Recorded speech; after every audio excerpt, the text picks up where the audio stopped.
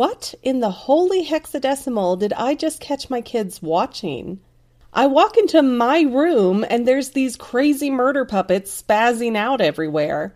But then I stood there, utterly dumbfounded by a show that looks like The Amazing World of Gumball dropped acid, and somehow I wanted to see more. And that, boys and girls, is how I was introduced to Don't Hug Me, I'm Scared. Now, let me preface this by saying that I try really hard not to look at other people's theories when I decide to work on a title, because I don't want to be influenced by someone else's opinions when I'm watching something new. And I definitely don't want to bother with a video that just rehashes and reserves the same ideas that somebody else has already figured out. There have been a couple of occasions where another vlogger has inspired me to make a spin-off video like The Theorizer, or Super Carlin Brothers, which actually inspired me to start this channel. But when I made counter videos, it was because I had more to add that they didn't cover, or I had my own ideas altogether. But then last month, I watched a film theory video about Zion being a matrix within a matrix, which is a theory that my dad casually came up with in 2003 after we walked out of the theater seeing Reloaded for the first time. And I had put that on my list for theories to explore for this channel, only to find out that film theory had beat me to it and done a much better job than I would have been able to do, I'm sure. So my aim is to always share my original thoughts, but I guess some topics are overly obvious or great minds just think alike. Now, I have stayed away from Don't Hug Me, I'm Scared theories, but my kids have told me that this show has theories for days. So fingers crossed, I'll have at least a few new perspectives or details to offer up, because I already took the notes and dagnabbit, we do not waste ideas in this house. I'm not scrapping another video. All right, let's talk about June 19th. When I told my kids, hey, I'm going to do a theory on this, so button up your lips and don't tell me any of the stuff you've read about this show online, they decide they're going to call out and laugh about June 19th means Father's Day. I'm going to assume that everybody watching this video already knows it, but Father's Day is the third Sunday of June, and it is not consistently on June 19th. It changes every year, like Easter or Thanksgiving. It actually was Father's Day in 2016, though, and I know that for certain because Archer here was born that weekend, and I got left at the hospital for a Father's Day fishing trip. And days trapped alone in the hospital move like dog years. But June 19th, 2016 doesn't seem to be anything relevant for the show in terms of content on the screen. But the finale episode, episode 6, was actually released on June 19th, 2016. Okay, so there's the Father's Day tie-in, I guess. Yet the show repeatedly shows June 19th and sometimes the year 1955, and they arrange it as 1906-55, which is the British way of writing dates. And the duck guy sounds British to me, plus there are pound signs shown throughout the series, so we get enough suggestions to know that this is a British show. And it turns out that June 19th, 1955 would have been Father's Day if not for one little issue. Father's Day unofficially started in the U.S. on June 19th, 1910. However, Father's Day was not a nationally recognized holiday until 1972, when Richard Nixon made it so. Now, that's important because the UK didn't adopt Father's Day until after the US made it an official holiday,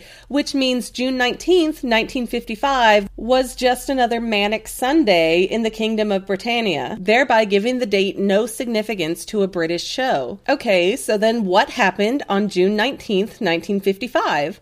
Well, some sporting stuff happens in the U.S., like Mickey Mantle getting his 100th home run, which is probably the man with a baseball bat reference. But a lesser-known event happened in England as well. A faulty torpedo erupted and sank the HMS Sidon, killing 13 people and seriously injuring 7 others. Actually, scratch that. The torpedo went off on June 16th, but reports say that the submarine didn't fully sink until the 19th. And there were rescue and recovery missions going on until the 23rd, meaning there could have been people trapped on the HMS Sidon for several days. And since it was a submarine, I imagine that it was not impossible for people to survive during that time while the ship was underwater. Because when there is a problem with a submarine, most of them have compartments that will close off so that the whole thing doesn't become unusable. And it will hopefully save a few lives. You want to know another fun fact?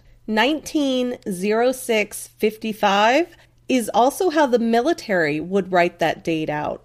Another really interesting note, in May of 1955, just a few weeks before June 19th, Jim Henson first hit airwaves with his show Sam and Friends, which is where Kermit the Frog originated. This was probably the first time puppets were regularly on television, and that show definitely played around with singing and incredibly creative programming. Meaning it's very likely that by June of 1955, the UK would have been hearing whispers about this show and potentially trying to create a version for themselves if they didn't have Sam and Friends available to watch themselves already. I want to fixate on the yellow guy for a few minutes now. In episode 2, we see a poster with yellow guy's face on it, and it says "Wanted, Dead or Alive." Then in episode 3, there's a poster on the tree that says "Still Missing, Last Seen June 19th." And later again, they're shown as missing on a milk carton. Episode 3 is also where we get the weird little song about Michael.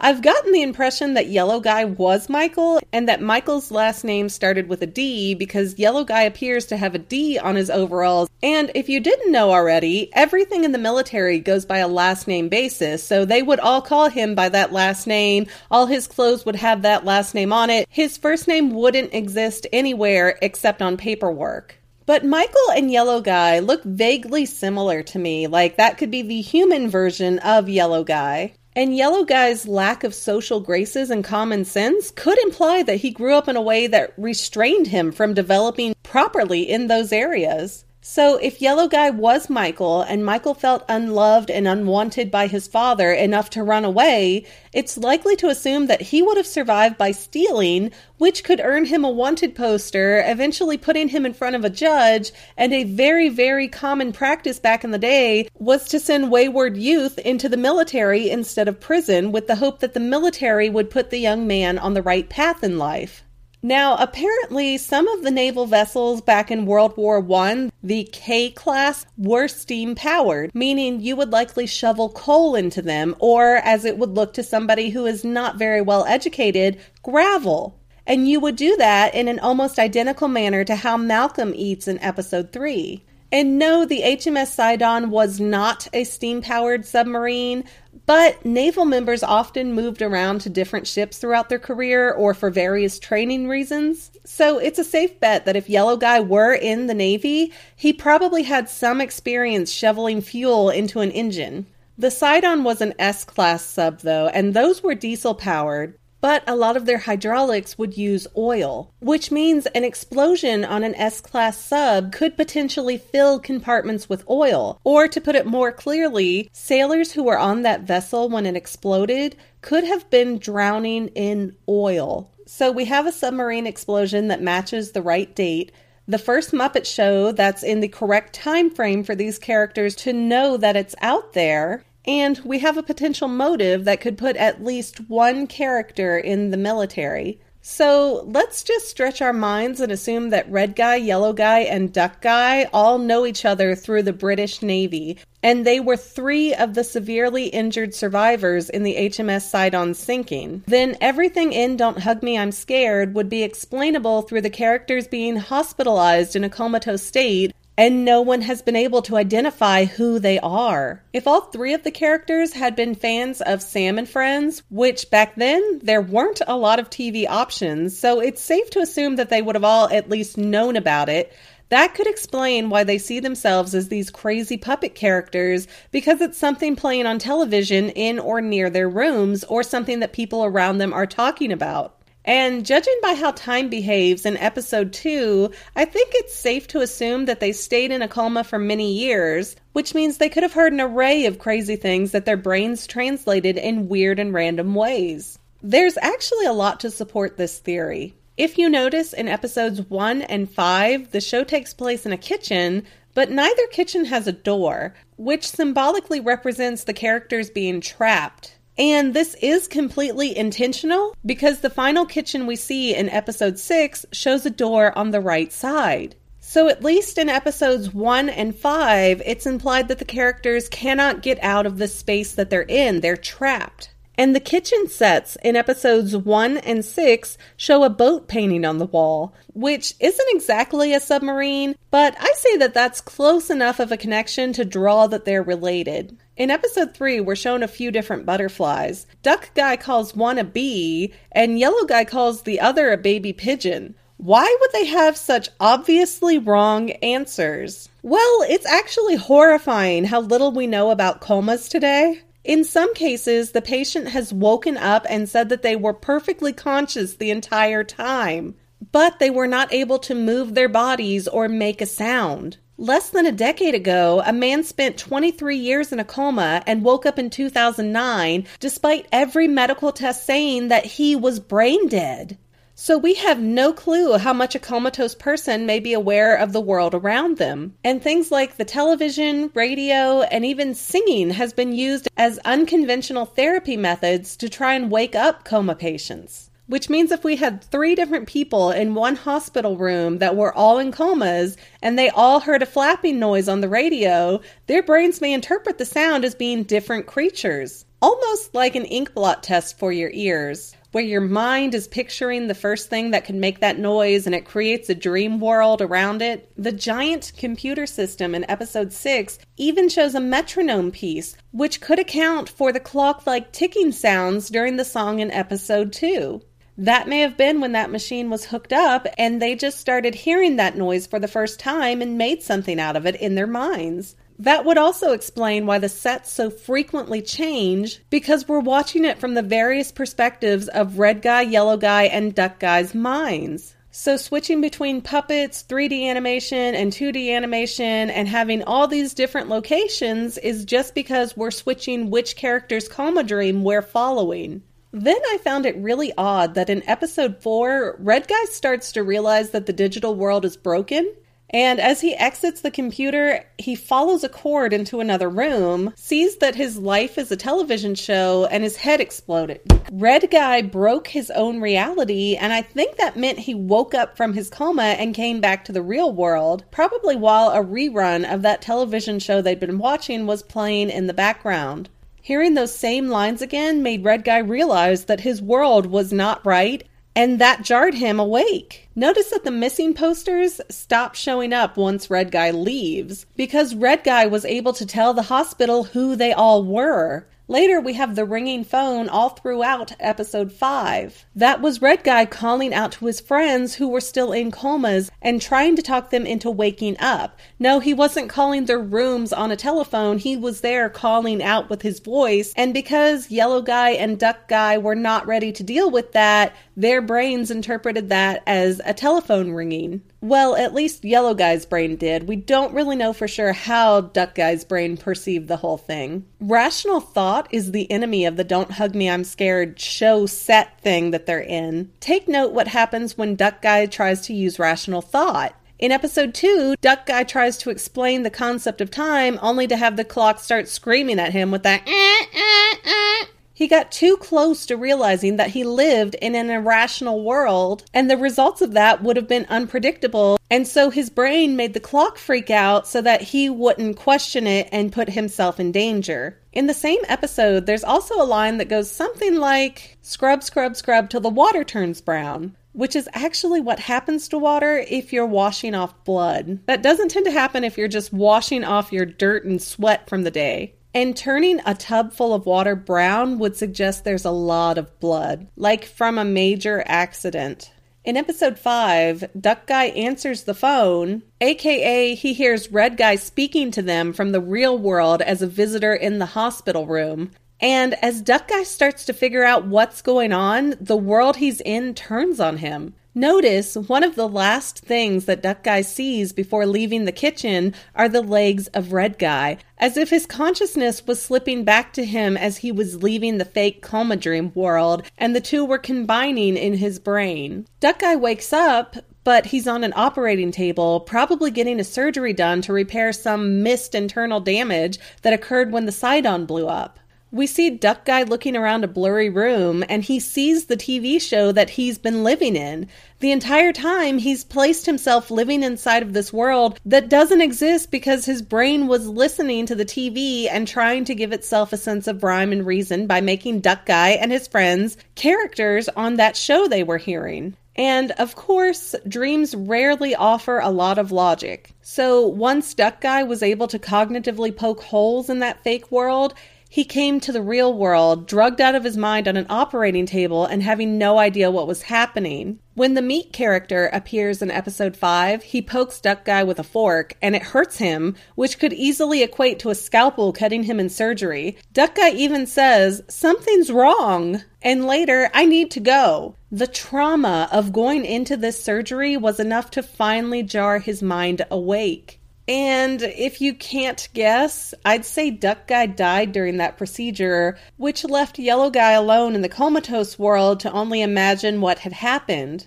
Now, while I don't think all three characters were having the same dream and seeing the same things, I do believe that they were all aware of each other's presence. So they could either hear each other breathing, or they could hear each other's machines working, or something. Something happened to tell Yellow Guy that he was alone now.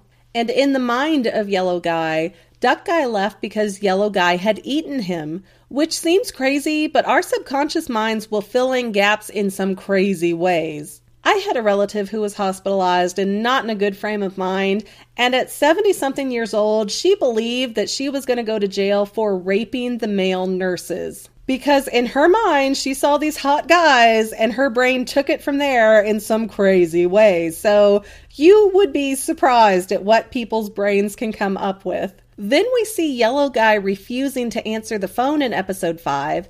That's Yellow Guy trying to ignore the voice of Red Guy talking to him, and Yellow Guy is shown to be terrified of death in episodes 2 and 3. That's because somewhere in his brain, he's aware of what has happened to his body, and his mind fears that he'll die if he tries to wake up. So it's trying to protect him by keeping him in that coma. I think there's support shown for this too when you look at the photo album Yellow Guy is crying into in episode 6. There's a picture of Duck Guy waving in the sunlight. He's waving goodbye because he's crossed over to a better place. He's happy now. Then Red Guy is shown as graduating, meaning he's also moved on with his life and left the comatose world. Yellow Guy doesn't even have a solo photo. He's stuck right where he is. Then there's a black and white photo of Roy, looking like he's about to get the Best Pedophile in the Universe title. Now, as youth fades, people start feeling regretful and nostalgic towards their younger days, which is where Roy comes in, I think. I don't think Roy is actually there in the comatose world. I think he's the manifestation of Yellow Guy's guilt towards never having a good relationship with his father. That's why Roy is so creepy, because he pains Yellow Guy to think about. Yellow Guy remembers his dad negatively because of their poor relationship, which caused Michael to run away, but it still hurts Yellow Guy that they could never be friends or, develop past the pain. But in Yellow Guy's world, they can be good friends. And they even have pictures together on display. That Roy is a representation of the dad that Yellow Guy always wanted. But he's also wrapped up in the bad memories that Yellow Guy can't forget. And that might be why Roy doesn't speak. Yellow Guy can't remember his voice anymore. It's been too long. In episode 2, when Roy is introduced, Yellow Guy later says that his dad is a computer. Obviously, Roy's a humanoid something and not a computer, so why say something so wrong again? Well, check out the last few minutes of episode 6. Red Guy has moved on with his life, but he's floundering in the real world. He remembers living in this insanely interesting place before, but he doesn't know how to represent it in a way that anyone else can appreciate. So, feeling like a failure, Red Guy returns to visit his coma patient friend, Yellow Guy, in the hospital, and he stares at the machine keeping Yellow Guy alive. This machine, a computer that has been sustaining Yellow Guy's life for years, suddenly has Roy appear from the darkness, giving Red Guy permission to pull the plug.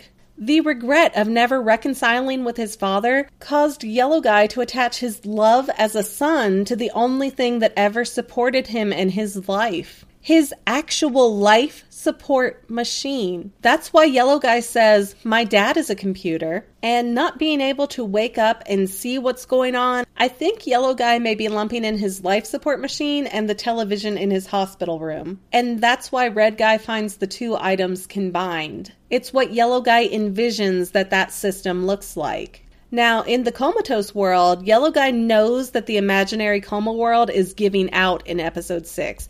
And he's ready to pass on. That's why he's afraid of the dreams lamp. He does not want to be distracted or tormented anymore. He wants to leave that world behind like his friends did. And what happens when Yellow Guy refuses to go along with the comatose world any longer? His bed turns into oil and he starts sinking. He's drowning again, just like he did on board the HMS Sidon. Notice that the same type of oil gets poured onto Yellow Guy's painting in episode 1, so he seems to be almost haunted by this stuff.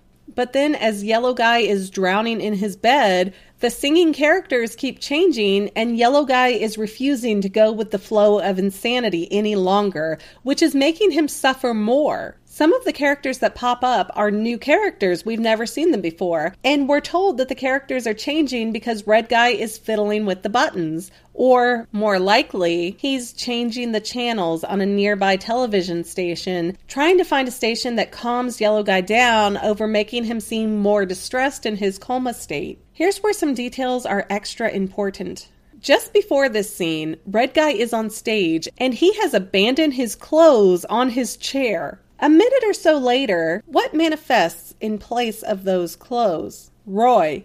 And who comes up to the machine, knowingly patting Red Guy's shoulder? Roy again. Why? I don't think Roy is ever physically there. I think Red Guy is accepting the fact that he has become like Yellow Guy's psychological father, visiting him in the hospital, listening to him suffer, trying to help him but getting nowhere.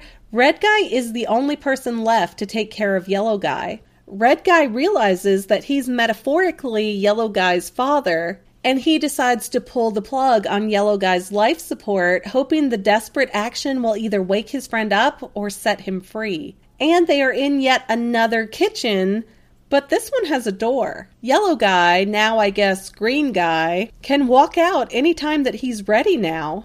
But we get left on a cliffhanger, not knowing what choice he'll ultimately make. But now I believe that Yellow Guy has the option to go through that door and find out if it means that he gets to wake up or pass on. Thanks for watching this video, and if you liked it, I hope you'll like, subscribe, and check out what other videos are on my channel. Please definitely subscribe though, so that way you'll be notified when I make new videos. And if you really want to help me out, please share this video with people that you think would enjoy watching it. Thanks again!